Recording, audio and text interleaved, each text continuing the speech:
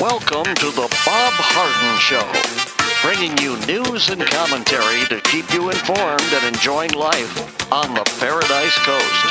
And now, here's your host, Bob Harden. Good morning. Thanks so much for joining us here on the show. It's brought to you in part by the good folks at Johnson's Air Conditioning. Johnson's Air Conditioning is Naples' longest established air conditioning company, and they do a great job. They take care of our air conditioning. They'll do a great job for you as well. Just go to the website, johnsonsairconditioning.com. Also brought to you by Life in Naples magazine. Be in the know and stay up to date by reading Life in Naples. The website is lifeinnaples.net. We have terrific guests for today's show, including Bob Levy. He's the chairman of the Cato Institute. We'll be talking about H.R. 1. This is this law that tends to federalize most of the election law that we see, and it just seems unconstitutional to me. I look forward to that discussion. Also visit with Andy Joppa. He is a professor and author of Josephus of Oz. And Larry Bell, endowed professor at the University of Houston in space architecture and author of several books. His latest is right here in front of me. It's called What Makes Humans Truly Exceptional. We'll be talking about his column in Newsmax, Nothing Comical About Putin and his mockery of Biden's America. It is March the 24th, and on this day in 1996, U.S. astronaut Shannon Lucid transferred to the Russian space station Mir from the U.S. space station shuttle Atlantis for a planned 5-month stay. She was the first female U.S. astronaut to live in a space station. She's a biochemist. She shared Mir with Russian cosmonauts Yuri Yunofrienko and Yuri Yusufev. I actually pronounced the pronunciation of those names, but I'm not sure I got them right. Anyhow, they conducted scientific experiments during her stay. Beginning in August, her scheduled return to Earth was delayed more than 6 weeks because of last-minute repairs to a booster rocket of Atlantis, and then by a hurricane. Finally, on September the 26th, 1996, she returned to Earth aboard Atlantis, touching down at Edwards Air Force Base in California. Her 188-day sojourn aboard Mir set a new space endurance record for an American and a world endurance record for a woman as well. A lot of things that happen on this day, but I think this is especially interesting. It's interesting to me because here we have this arch enemy, the USSR, who we're now collaborating with regard to space. I wonder if perhaps we could pull the same thing off on looking towards collaborating on going to Mars and other places in outer space. We'll perhaps ponder that with Larry Bell later in the show or on another show. Well, the Florida Department of Health reported 94 new COVID-19 cases and no additional deaths in Collier County on Tuesday.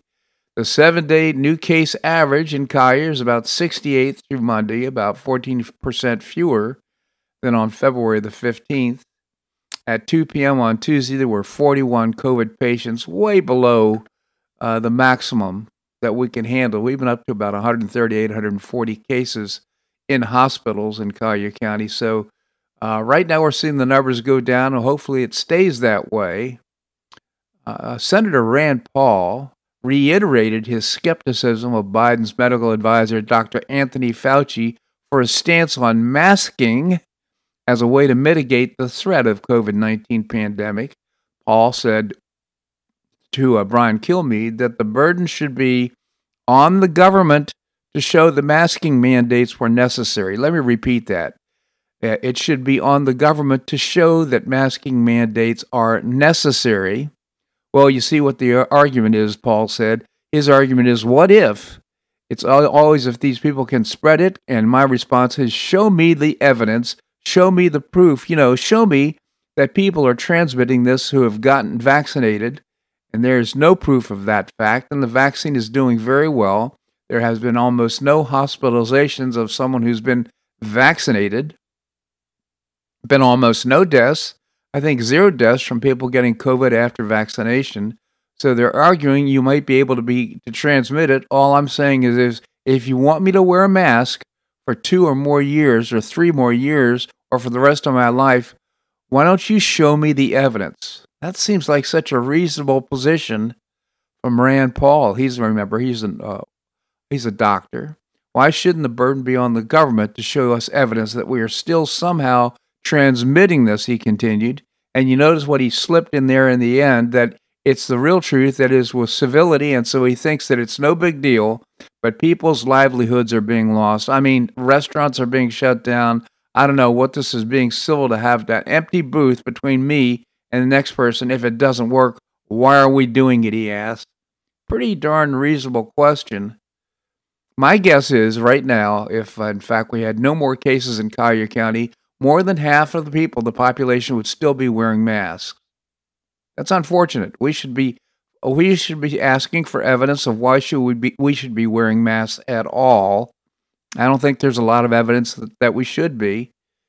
I've read evidence that, in fact, a mask does nothing in order to prevent the spread of coronavirus. The Biden-Harris administration is shutting down southwest end of National Mall around the tidal basin during a 2-week peak cherry blossom time to prevent the public from walking around in fresh air and sunshine, sometimes pretty cool, but anyhow, to view the annual event in person over fears of COVID-19. Open-air memorials to Thomas Jefferson, Martin Luther King, and Franklin Roosevelt located near the tidal basin will be closed to keep people from sneaking a peek at the cherry blossoms. I lived in Washington, D.C. The cherry blossoms coming out each year was a big deal, kind of a sign of spring. To me, this is just unbelievable that they would close this part of the tidal basin so people can't enjoy the cherry blossoms. Again, where's the proof? Come back to this question. I personally would look forward to some sort of a perhaps visual burning of mass in the city square sometime in the near future. Congratulations to Mark Isaacson. He'll be the next Collier County manager. He Tuesday was voted unanimously by the city council, or I should say by the Collier County commissioners, the county's corporate financial and management services director, to succeed Leo Oakes as county manager. Oakes plans to retire at the end of May after replacing Jim Mudd. Jim Mudd was a feisty guy. I really liked Jim Mudd. He died of a brain tumor, as I recall. Anyhow, Oakes took the job in 2009, and he's done exemplary work. I think he's done a great job. Commissioners chose from 5 finalists for the job. Isaacson began his career in Collier County in 2004 as a management and budget analyst, according to his resume. He took over as Collier's Director of Corporate Finance and Management Services in 2009. The role includes managing the county's budget and overseeing the budget process, according to Isaac's resume. So, prior to his experience in Collier County, he held management roles in government in Illinois and Michigan. So, congratulations to you. Again, Mark Isaacson taking over as the manager of Collier County. Big job. What do you do in the United States of America when a local business can't or won't provide a product or service you requested? Well, speaking for myself, I walk out the door and spend my money somewhere else, or at least I did back when businesses had doors you could walk in and out of. I vote with my wallet. If they don't want my business, fine. That's capitalism, and it's been working pretty darn well for the last few centuries, or at least that's the way it used to work. But in the 21st century, that's not enough. These days, a disgruntled customer needs to ruin a proprietor's life. A Colorado baker, you may recall this story. This has been in the news a lot. And I'm highlighting this because this is just justice run amok. A Colorado baker who won a partial victory at a U.S. Supreme Court in 2018 for refusing to make a wedding cake for a same-sex couple went on trial Monday in yet another lawsuit, this one involving a birthday cake for a transgender woman. Autumn Scardina attempted to order a birthday cake on the same day in 2017 that the High Court announced it would hear Baker Jack Phillips' appeal in the wedding cake case. Scardina, who's an attorney, requested a cake that was blue on the outside and pink on the inside in honor of her gender transition.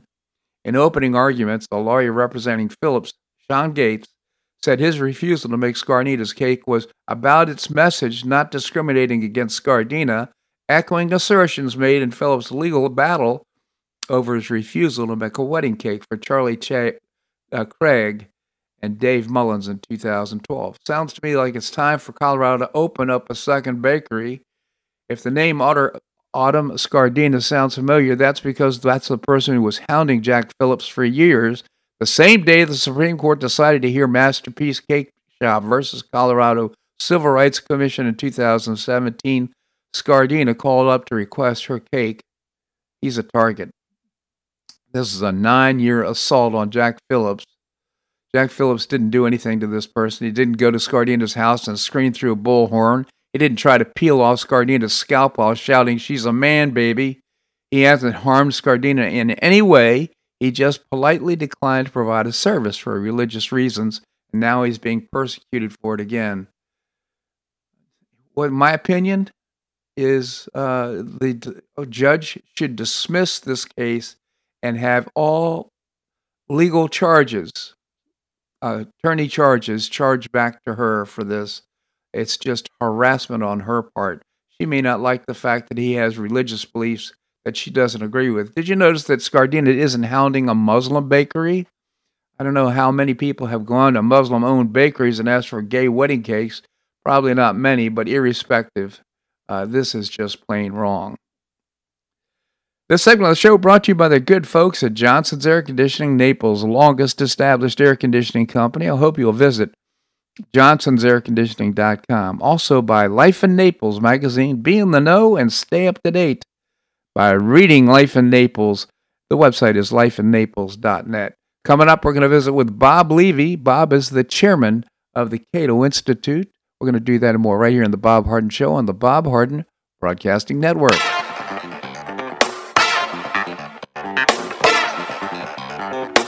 Stay tuned for more of The Bob Harden Show here on the Bob Harden Broadcasting Network.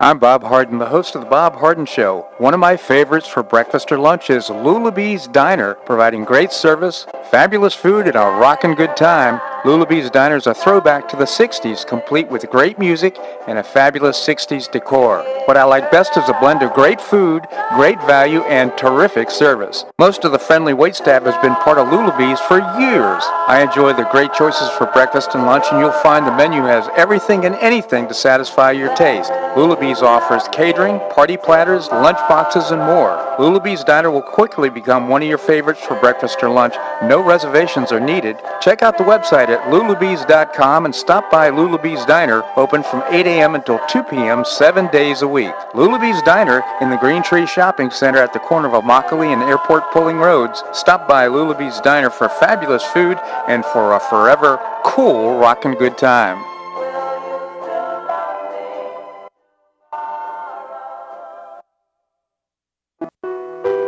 Did you know St. Matthew's House operates the only emergency homeless shelters in Collier County? St. Matthew's House provided more than 500,000 hot meals to those in need last year, and since 2010, 527 men and women have graduated from the St. Matthew's House Justin's Place Addiction Recovery Program. For over 30 years, St. Matthew's House has provided innovative solutions to fight homelessness, hunger, substance abuse, and poverty in Southwest Florida. And you can help St. Matthew's House in this life-transforming work by patronizing the St. Matthew's House thrift stores, Cafe M25, car wash and detailing center, and award-winning catering operations. For more information, visit stmatthewshouse.org. That's stmatthewshouse.org. St. Matthew's House is a 501c3 not-for-profit organization and does not solicit government funding.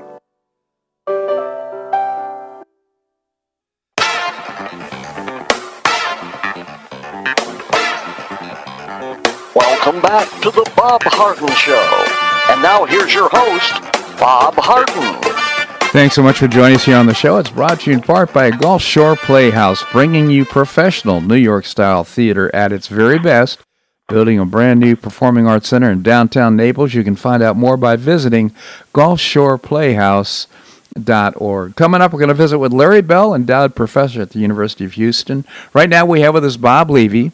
Bob is an author, he's a constitutional scholar, and he's the chairman of a terrific organization. It's called the Cato Institute. Bob, thank you so much for joining us. Always a pleasure. Good to be with you, Bob. Thank you, Bob. Tell us about the Cato Institute. We are a libertarian think tank headquartered in Washington, D.C., and devoted to free markets, private property, securing individual rights, and limited government. cato.org on the web. Cato.org. Encourage you to visit the website. Very robust and very informative. So, Bob, let's discuss H.R. 1. That's, I think, the very first House of Representatives law that has been proposed by the Democrats. It's now passed the House, and it goes to the Senate. What are its main provisions? Most people think of it as a voting rights bill. It's called For the People Act. But it actually has 6 major provisions, the first of which is this national voter registration and national standards for mail-in ballots. The second is the establishment of a nonpartisan redistricting commissions to attack the gerrymandering problem. The third is new campaign finance disclosures on so-called dark money. Fourth is an ethics code for Supreme Court justices. Fifth is barring members of Congress from settling sex-related lawsuits using taxpayer money. Sounds like a no-brainer. And sixth is requiring presidents to disclose their tax returns. So interesting. So, I usually think about the election process as being governed and under the auspices of the states. Is H.R. 1 constitutional? Well, you hit the nail on the head. It's probably unconstitutional, at least the voting part of it. The states are authorized under the Constitution to, and this is a quote, appoint in such manner as the legislature thereof may direct a number of electors equal to the whole number of senators and representatives to which the state may be entitled. So that's the state power to appoint electors. The feds only have the power to determine the time of choosing the electors. So that's the rule for presidential elections. So accordingly, I think it's fair to say that Congress would be overreaching, would be encroaching on state powers, unless Congress were to base its case on the 14th Amendment's Equal Protection Clause and produce some evidence that state laws discriminate against a protected class of citizens. And even then, the remedy for fixing that discrimination, if it exists, would have to be congruent and proportional to the alleged violations. So national voter standards would not be warranted merely because one state required, let's say, burdensome proof of citizenship to register. That would not be congruent and proportional to the violation. And I don't believe that Congress has met its burden with respect to most of the state laws at issue. Yeah, and certainly we've got some issues with elections, but it doesn't sound like they're being addressed by H.R. 1. What will the Supreme Court likely say about H.R. 1? Well, I think the court's going to give us a clue when it resolves 2 pending cases that are before it right now. The first one is this Arizona Republican Party versus the Democratic National Committee, and that's a test of whether restrictions on so-called ballot harvesting violate the Voting Rights Act. And the second is this Brnovich versus Democratic National Committee, whether it violates the Voting Rights Act when Arizona and some other states reject ballots of those who vote in the wrong precinct. Now, my guess is, I'm not sure how those cases are going to be resolved, my guess is that H.R. 1's national registration and mail-in standards are going to be held unconstitutional, if indeed H.R. 1 ever were to become law, which itself is doubtful. Interesting. So what's your view about H.R. 1's major provisions? Well, this, as I indicated, I think the major voting provision is unconstitutional. The nonpartisan redistricting commission may be a good idea. It's probably constitutional as a means of curbing the gerrymandering problem. The court in the past hasn't been willing to weigh in on these, what they call political questions, because there's no established legal standards. But that seems to be changing, and the court seems more willing to do so. The new campaign finance disclosures, I think, violate the First Amendment's protection for compelled political speech. This is this so-called dark money, non-disclosed contributions to ideological groups like these 501c4 social welfare organizations, as well as 501c5 unions and 501c6 trade associations. The Supreme Court ruled in a case called NAACP versus Alabama that required disclosure of donors represents compelled speech. And they wouldn't permit that because they said it could result in retribution against those donors, or at a minimum, it might chill political expression. On the ethics code for Supreme Court justices, may be okay, depending on the details. We don't know those details yet. Barring members of Congress from settling sex-related lawsuits with taxpayer money, I mean, that seems to be long overdue. And whether the president should have to disclose his tax returns, I think that provision also might be unconstitutional because it adds to the qualifications for office that the Constitution prescribes. That was the issue in the term limits case. The court decided that states could not add to qualifications for serving in Congress by tacking on a maximum term provision. So this would tack on a provision that said, in order to be president, the candidate has to disclose his tax returns. I doubt that would hold up. That would require a constitutional amendment? It's a close call, but I think there's a good argument that it would. That's so interesting. Okay, so what will likely happen in the Senate?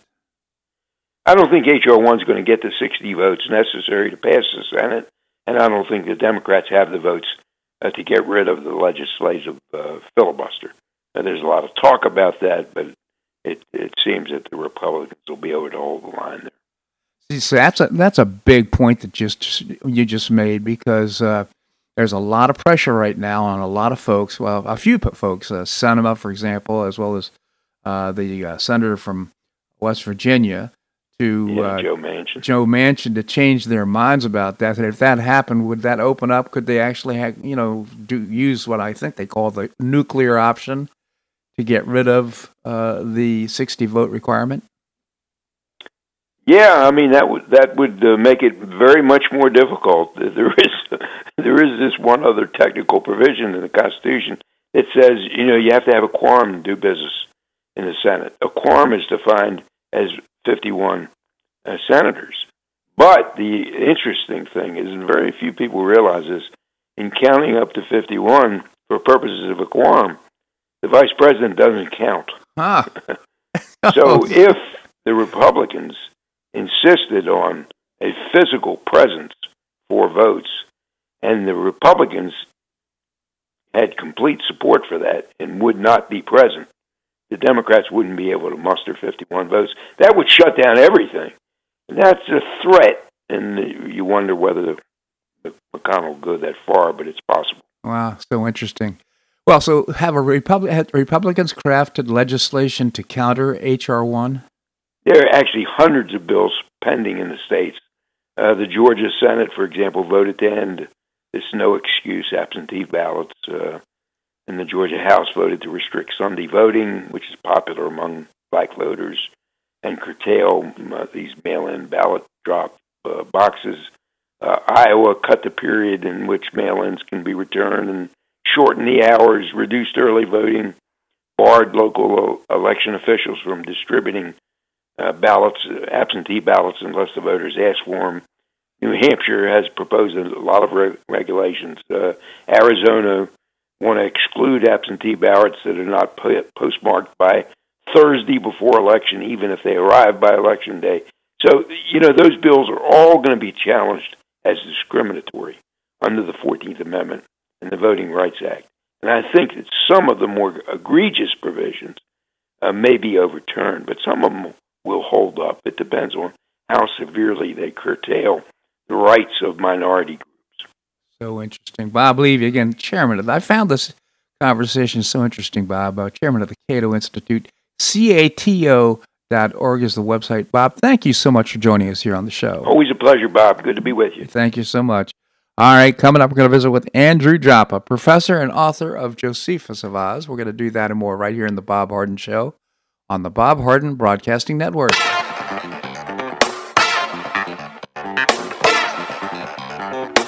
Stay tuned for more of the Bob Harden Show here on the Bob Harden Broadcasting Network.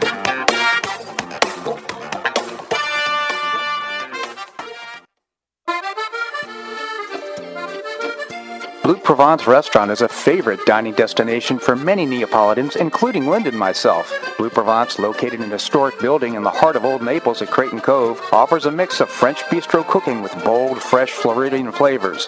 Experience award-winning cuisine at Blue Provence and enjoy one of Florida's most extensive, eclectic, and fun wine cellars. Dining your choice of the popular Eat-In Bar, the intimate courtyard garden, or the beautiful Provencal Caribbean dining room. Enjoy a wonderful and memorable evening in a casual and relaxed atmosphere that includes a taste of Provencal hospitality. Blue Provence is open 7 days a week, all year round.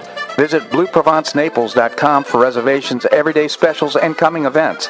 That's BlueProvenceNaples.com or call 261-8239.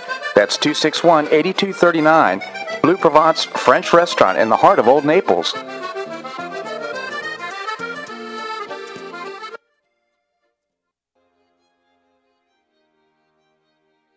Gulf Shore Playhouse is passionately committed to enriching our cultural landscape by producing professional theater to the highest artistic standards and providing unique educational opportunities to folks in a spirit of service, adventure, and excitement.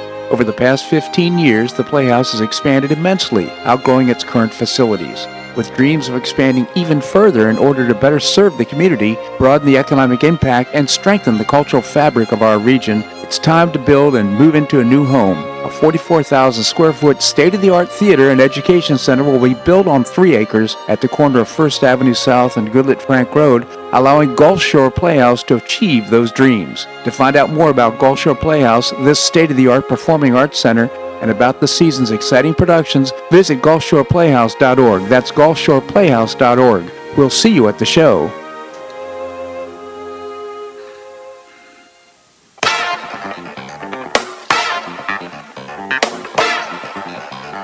Welcome back to the Bob Harden Show. And now here's your host, Bob Harden.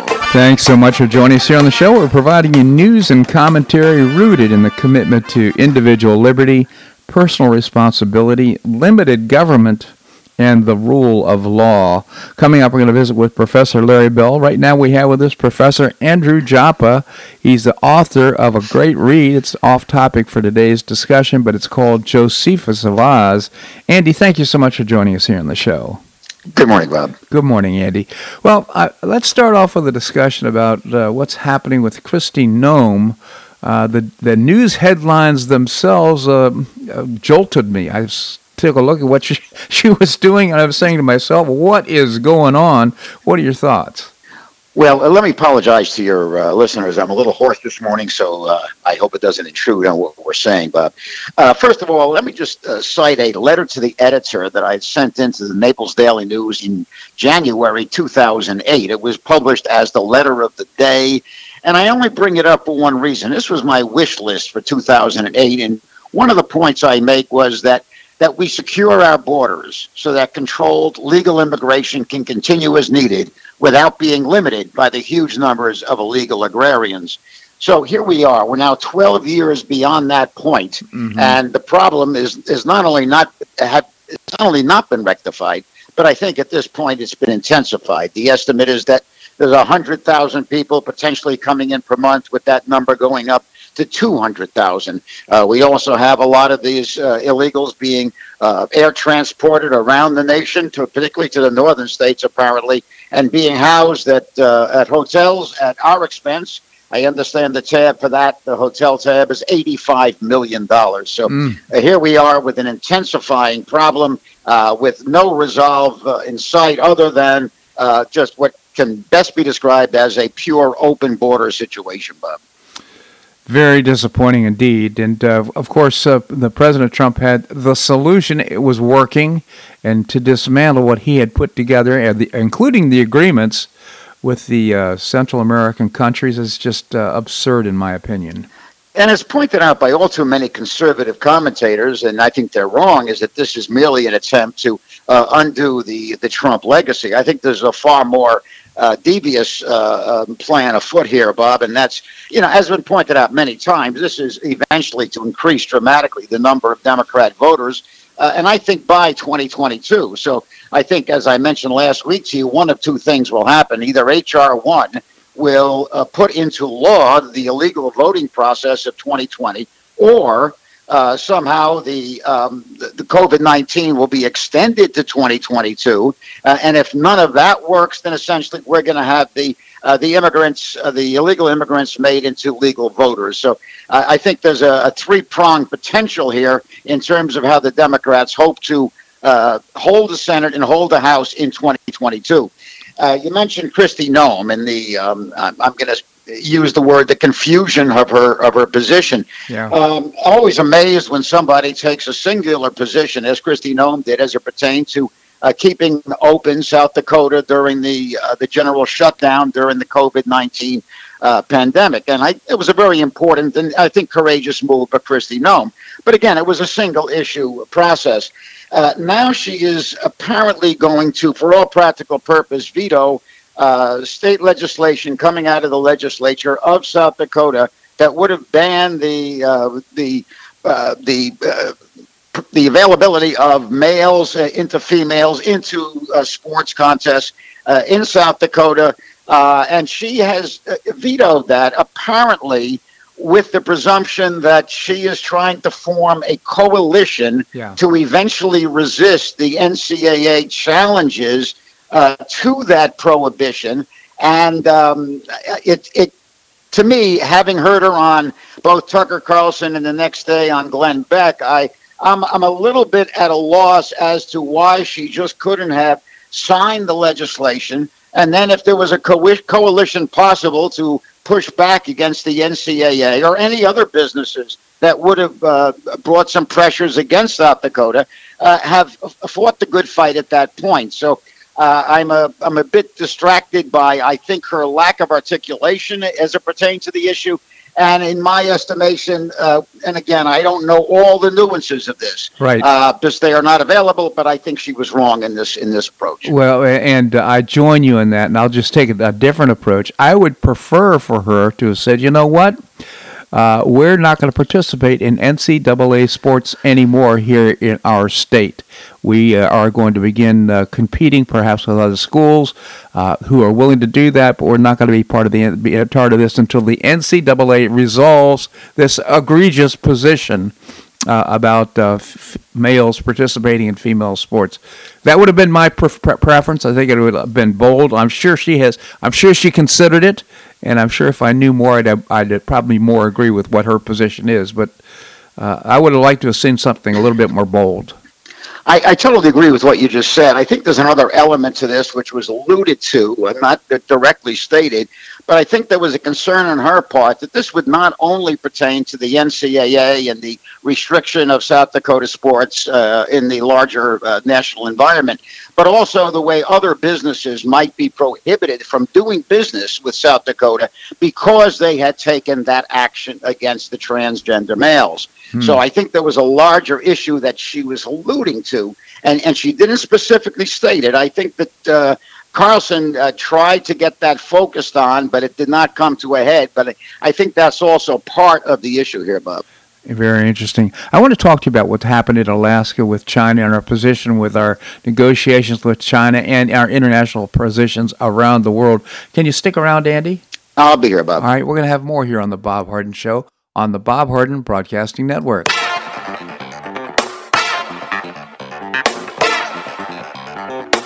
Stay tuned for more of the Bob Harden Show here on the Bob Harden Broadcasting Network.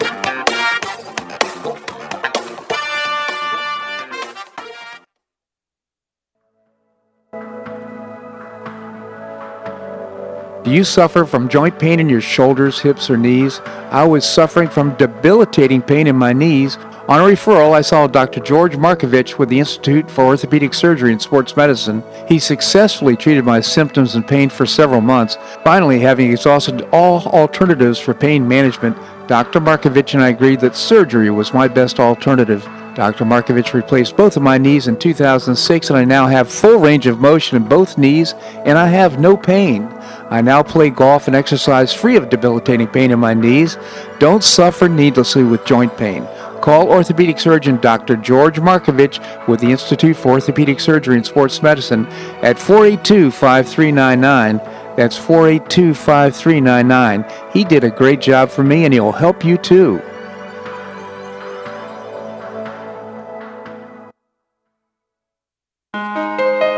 You listen to The Bob Harden Show, so why not market your company to our loyal listeners? Ads are played live on each show and then archived so listeners can hear the show and your ad at their convenience. Each advertising package includes a banner on bobharden.com with a link to your website at no extra charge. Join Lulabee's Diner, Johnson's Air Conditioning, Blue Provence, and many others who advertise on the show. Call me at 598-3889, that's 598-3889, or send an email to bobharden@hotmail.com to design an ad program that's just right for your business and your budget. You'll be pleasantly surprised at the cost and the value. Several advertisers have been with me for years. Find out why by calling 598-3889 or send me an email to bobharden@hotmail.com. You'll be glad you did.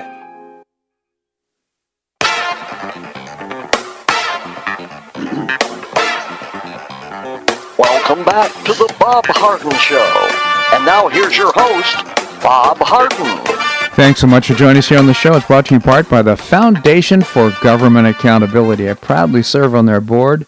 Among other things, they create policies and programs to get able-bodied folks off of welfare and back to work. It's kind of against the tide, if you will, with what's going on nationally, but you can find out more by visiting thefga.org. Coming up, we're going to visit with Professor Larry Bell. Right now, we continue the conversation with Andy Joppa, professor and author of Josephus of Oz. Again, Andy, thank you so much for joining us. Let me just say facetiously about what you just offered, Bob. When your government can print up money at will, essentially, create money from thin air, why do people have to go to work at all? All I got to do is print it up and distribute it. That's a longer discussion. That's modern monetary theory, which we alluded to last week.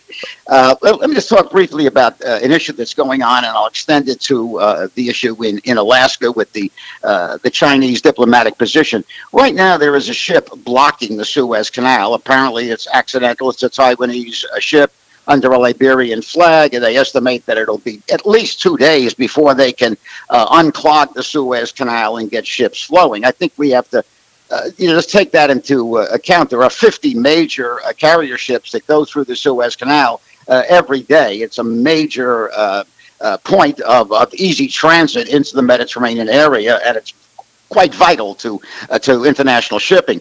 If we look also at the other major world canal in terms of its importance, and that's the Panama Canal, I think we have to look at the growing Chinese influence throughout Central America, throughout South America, by outright funds being given to these countries and loans.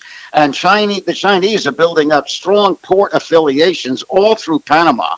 They're gaining a significant ability to influence the Panama Canal. So I think if we look at the vulnerabilities of this planet as we stand right now, there are many pointed out, the grids and so forth. But I think we also have to consider the Suez Canal and the Panama Canal as being significant points of vulnerability in terms of the world's economic being. Moving that Chinese position into what was going on in Alaska and the talks between the United States diplomatic corps and the Chinese diplomatic corps. The opening statement by the Chinese diplomat was 18 minutes long, and much of it, though, was focused on excoriating the United States. It's certainly something that never would have taken place during the Trump administration. Right. But I think when an animal senses weakness, that's when they're most prone to strike, and I think that's what the Chinese diplomat did. Just to mention a few of the comments, he said many people within the United States actually have little confidence in the democracy of the United States, and they have various views regarding the government of the United States. I think much of that was drawn from the issues of the election in 2020. They go on to say the challenges facing the United States in human rights are deep-seated They did not just emerge over the past 4 years with Black Lives Matter. It did not come up only recently. Mm-hmm. So we do hope that for our two countries, it's important that we manage our respective affairs well, instead of deflecting the blame on someone else in the world. This kind of tone, which is to essentially excoriate the United States for its own domestic problems in the areas of human rights, in the areas of the way our government is seen. Again, a very dramatic change in my estimation. They also suggest there be serious ramifications. They don't specify what those would be. If there is any attempt to protect Taiwan and Tibet in terms of their trying to prevent Chinese mainland interference with Tibet or Taiwan. So there's a lot of issues being brought up by this Chinese diplomat, a very unusual 18-minute opening statement, and again, one that I think changes the whole tone of the international environment as it pertains to Chinese-American relationships. Right. In fact, they actually used our politics, Black Lives Matter, for example, as some sort of a norm to be compared to what's happening with the Uyghurs in China. So the circumstances are so completely different. Black Lives Matter is completely a political. I mean, it's totally made up, if you will, in my opinion. It's being used as a political ploy against Republicans, against the GOP, and they've managed to get it involved in international politics, and they're using it against the United States. And the way the Chinese diplomat discussed the Uyghurs was they have all volunteered to go through re-education programs to become more supportive of the Beijing government. So that this wasn't the concentration camps that have been presented to the West, according to this Chinese diplomat, but these were voluntary re-education facilities that the Uyghurs voluntarily participated in. Right. So where do we go from here, Andy? I mean, to me, it looks like they are demonstrating real an intent of aggression as their next step moving forward in terms of their relationship with the United States. What are your thoughts? Well, I think we're also seeing an alignment which has been moving towards a strong relationship between Russia and China over the past several years. I think that's come to a stronger focus right now. So right now, Xi and Putin have formed a very strong working relationship. You have to say that is an alignment, adversarial, not enemy perhaps, but adversarial against the United States. A lot of that focus, both China and Russia support the government in Iran, and I think there's going to be pressure put on us to facilitate and accelerate the development of nuclear weapons in Iran, which is again one of the most dangerous things that can possibly happen. So I think this alignment with Russia and China is going to have far-reaching ramifications. And again, the weaker the Biden-Harris, and by the way, that is now the official term for the Biden administration. You must say Biden-Harris, priming the pump for Harris, obviously. But again, as long as we appear weak, these animals of the other part of the world are going to attack. There's no doubt in my mind. And I don't mean physically attack, but I mean attack the very nature of our democracy. Of course, and then the dust up with Putin, the president of the United States, calling Putin a killer. And Putin's basically saying, hey, let's have a debate. Let's have a discussion about that. A televised debate here in the next couple of days. Of course, what's that accentuating? Well, that's certainly focusing on the president's inept ability, his not only his unwillingness, but his inability to participate in such a debate. You know, I get a little bothered by the occasional American hypocrisy, and that's more prevalent during leftist administrations. But if we look back at the drone killing of Al-Awlaki under Obama, who was an American citizen and killed in by a drone attack. And of course, then we've attacked the Crown Prince of Saudi Arabia for the Khashoggi murder. We attacked Putin for his attack on a dissident. And you know, these are all legitimate issues. But to remove ourselves from the issue of whether or not we have used, I'm going to use the word killing, as a tool of international diplomacy, I think is absolutely wrong. Probably no nation in the world, and let's say it's with justification, has authored more deaths than the United States over the past 30 or 40 years, Bob. Yeah. And I know that sounds harsh, but if we're going to be taking that kind of line against Putin and against the Crown Prince of Saudi Arabia, I think we have to acknowledge the role the United States has played in terms of what I regard in many cases as an unnecessary death toll to accomplish foreign policy intent. Yeah, so if you just take a step back from everything that's going on right now and you take a look at the focus of spending trillions on things like climate change, our entire agenda seems out of whack with in terms of what our real concern should be.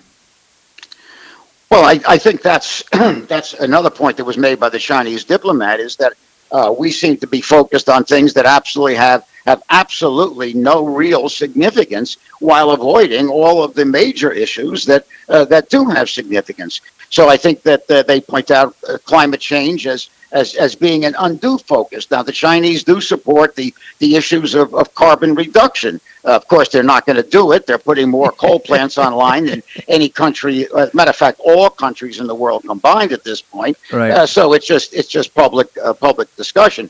But on the other hand, they do fault us for this undue focus on issues that really are not significant issues when it comes to the long-term development of better circumstances for this planet, Bob. No, well, we certainly, this discussion, my view is that we're certainly in a much weaker position than we were just a couple of months ago, unfortunately, internationally, and I think this discussion has brought it to light. Andy, I just genuinely appreciate your commentary in the show. Again, the name of the book is Josephus of Oz, a great read. I encourage you to take a look at it. Andy, thank you so much for joining us. We'll do breakfast soon, Bob. Thank you so much, Andy. Always enjoy his company. All right, coming up, we're going to visit with Larry Bell. He's endowed professor at the University of Houston, and he writes a column for Newsmax. The name of the column is On Point, and he writes 2 or 3 columns a week. He also is the author of a terrific book I just completed reading yesterday, What Makes Humans Truly Exceptional. We're going to do that and more right here in The Bob Harden Show on the Bob Harden Broadcasting Network.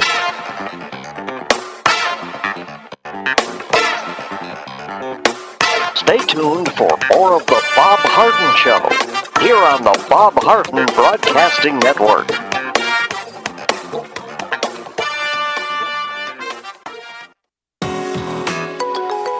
The dining scene in Naples is among the nation's finest. Get a first-hand experience with Naples Culinary Walks. Join a guided food walk with a terrific guide in a small group through elegant Naples neighborhoods known for destination restaurants. In 3 hours, you'll stop for small plates on your chosen tour. Dining walk choices include morning, afternoon, and evening offerings on 5th Avenue South, downtown 3rd Street, Waterside, Galleria shops at Vanderbilt, and more. Prices begin at only $46 a person, depending on the tour you select. To find out more and to make a reservation, visit NaplesCulinarywalks.com.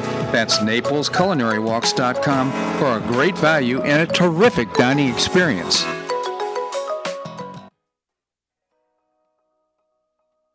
Do you have an extra auto you'd like to donate to charity? Maximize your tax deduction, support your favorite charity, and help a local child in need by calling Naples Auto Donation Center. Naples Auto Donation Center is a not-for-profit licensed car dealer. Just call NADC at 692-9840 and they'll take it from there. You get a properly documented tax deduction for whatever the vehicle actually sells for. Your designated beneficiary charity gets half the profit after fix-up costs, and the net revenue generated by NADC goes to Friends of Foster Children to provide tutoring and other enrichment activities for foster children the government doesn't provide. And NADC is also one of the few places in Collier County that sells inexpensive cars that actually run to folks who would otherwise not be able to afford one. It's a real win-win. Call Naples Auto Donation Center at 692-9840 or visit the website NADCkids.com. You'll be glad you did.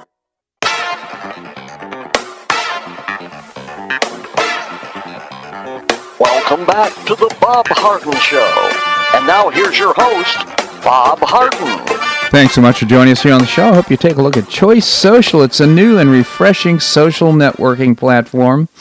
I'm on it, put my show on it. In fact, you can find out more by visiting choicesocial.us. our website, choicesocial.us. We have with us Professor Larry Bell, as I mentioned before the break. He's an endowed professor at the University of Houston, and space architecture has played such an important role in our space program. He's also an author of several books. His latest, I just finished yesterday, just released, What Makes Humans Truly Exceptional. Professor, I enjoyed the book so much. Thank you so much for joining us. Thank you for reading the book and expressing your appreciation for it. It was quite an adventure writing it, and I think I learned a lot from the process, and I hope others do as well. Well, and it certainly ties together with some of the themes from your previous books. In fact, they all kind of tie together in an interesting way. This book, I think, is so interesting. It's one of the conclusions I drew is that we really are fortunate to be alive today, to be in the positions that we are, to have the great opportunities that we have, given the randomness of everything that happens in our universe and where we are today. Yeah, and if we look through history and try to get a perspective, I'm talking a long history of hundreds of thousands of years, and we look at how by today's standards, how slowly physical evolution occurred, and even learning occurred very slowly, where it took a very long time to figure out if you sharpened a stone on both sides, it got sharp. Twice as got much sharper for the blade of a weapon, and so on, and then we progressed through the various periods. Of course, the empires, and we progressed towards the changes in culture, where we kind of ganged up. We invented agriculture and ganged up on the Neanderthals and outnumbered them and outwitted them, and progressing forward to becoming the communities, the builders, the inventors, and so on. And the Industrial Revolution, of course, changed things very dramatically, but again, by today's standards, very slowly, because it was one innovation on top of another innovation. Today it's exponential, and we're moving forward. Our culture is changing, and our technology is changing more rapidly, of course, than our brains are, and we're basically in a very unknown territory of inventing things that, in some respects, are smarter than we are, and sometimes we're evidencing not being so smart after all, and so it's a frightening book. And on one hand, we don't want to say it's doom and gloom, because we're going to destroy ourselves.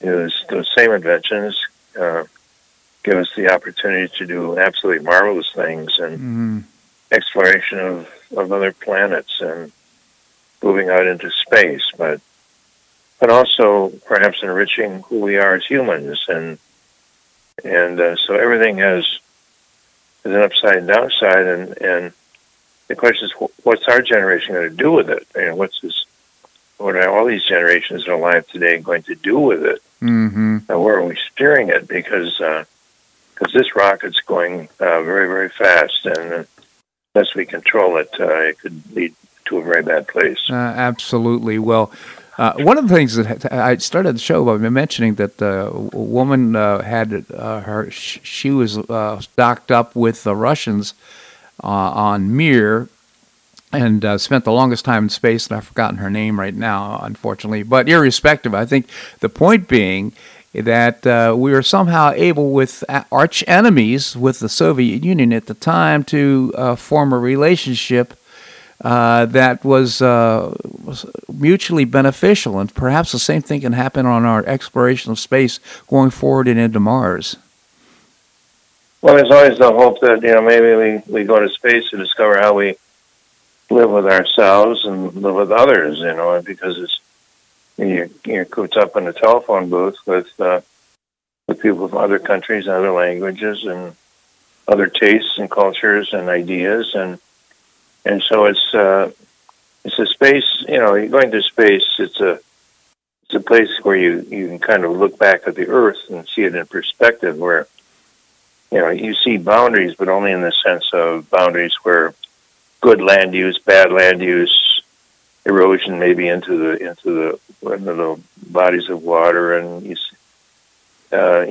see which areas are lit up at night and have power and which ones don't, and you can spot North Korea pretty rapidly in that regard as a dark area, but you develop kind of a human perspective and awe of how we're all kind of in this telephone booth called Earth in the broad cosmos of space, and notions how do we live with that, how do we get along with that, and then there's the issue we have today, which is one hand globalism, which is to say let's all have one world government, and let's all just really go towards that direction, versus nationalism, which is to say you got to get your own house in order before you start extending the opportunity for oligarchs to take over central control of everything. And so we're fraught with all of these issues and questions and challenges, and it's very daunting, and of course we see that very evident today, and it's a question of where our own families and our own lives are going, and which form of government will prevail. Will we become socialists, Marxists, communists, as I've written about so often? And I have friends who also, one was with the Russian space program, says, "My God, what are we doing here? We went through this with the Soviet Union. Yeah. Why are we making the same mistakes now? Now that I'm a U.S. citizen, I came here to have a different life." Right. I've had that conversation. Don't seem to learn much. I've had that conversation so many times myself, Professor. It's just unbelievable. I would like to ask you about the phenomenon now that we're seeing about these unidentified space objects or flying vehicles. Any thoughts on that? Well, speaking of Russia, I had this crazy experience when I was one of the first Americans invited over to visit the Russian space program and meet with some of their leaders after the Soviet Union imploded. And one evening I was invited to have dinner with a professor there from the Moscow Aviation Institute. He's no longer alive, but he had a picture on his wall that I thought was rather interesting. It had a picture of the Buran rocket, which was his shuttle, which was a copy of our American shuttle, sitting on a launch pad, and up above it was this little object of some sort. And the photographs very small, and I made a quip. I said, "It looks like a flying saucer." And he said, "Well, let me show you a blow-up of that, a larger image of that." And sure enough, it was and I can't recall whether it was cylindrical. I can't really remember exactly the form, because it was quite some time ago, but it certainly was a human-made object of some sort, and he said that they had seen sightings, and that's totally out of my experience. I don't know. To me, the closest repository of other life would be so many light years away. I can't imagine how they'd get here, or whether it would even be interesting enough for them to visit. But it is interesting, and I do know people who have strong feelings about that and beliefs in that. But yeah. I guess it's one of those mysteries that maybe one day we'll discover, and I'll leave that for them. Very good, Professor. Well, some of these things just seem to defy the laws of gravity and physics, but it's such an interesting phenomenon. Well, I just want to leave our conversation with a recommendation for our listeners. What Makes Humans Truly Exceptional is the name of the book. What Makes Humans Truly Exceptional by Larry Bell. I think you'll find it to be a very interesting read. Professor, always appreciate your conversation here on the show. Thank you so much for joining us. And Bob, I always enjoy it as well. Thank you so much. Well, that's a wrap here on today's show. I hope you enjoyed it. Tomorrow, we're going to visit with Dr. George Markovich, orthopedic surgeon. Seton Motley is the founder and president of Less Government. Keith Flaw, he's the co-founder of the Florida Citizens Alliance, and the former mayor of Naples, Bill Barnett. Always appreciate his commentary on what's happening here locally. Always appreciate hearing from you. You can send me an email at bobharden@hotmail.com if you'd like to be on the distribution list of the newsletter that goes out. Again, bobharden@hotmail.com. I hope you make it a great day on the Paradise Coast or wherever you are. Namaste.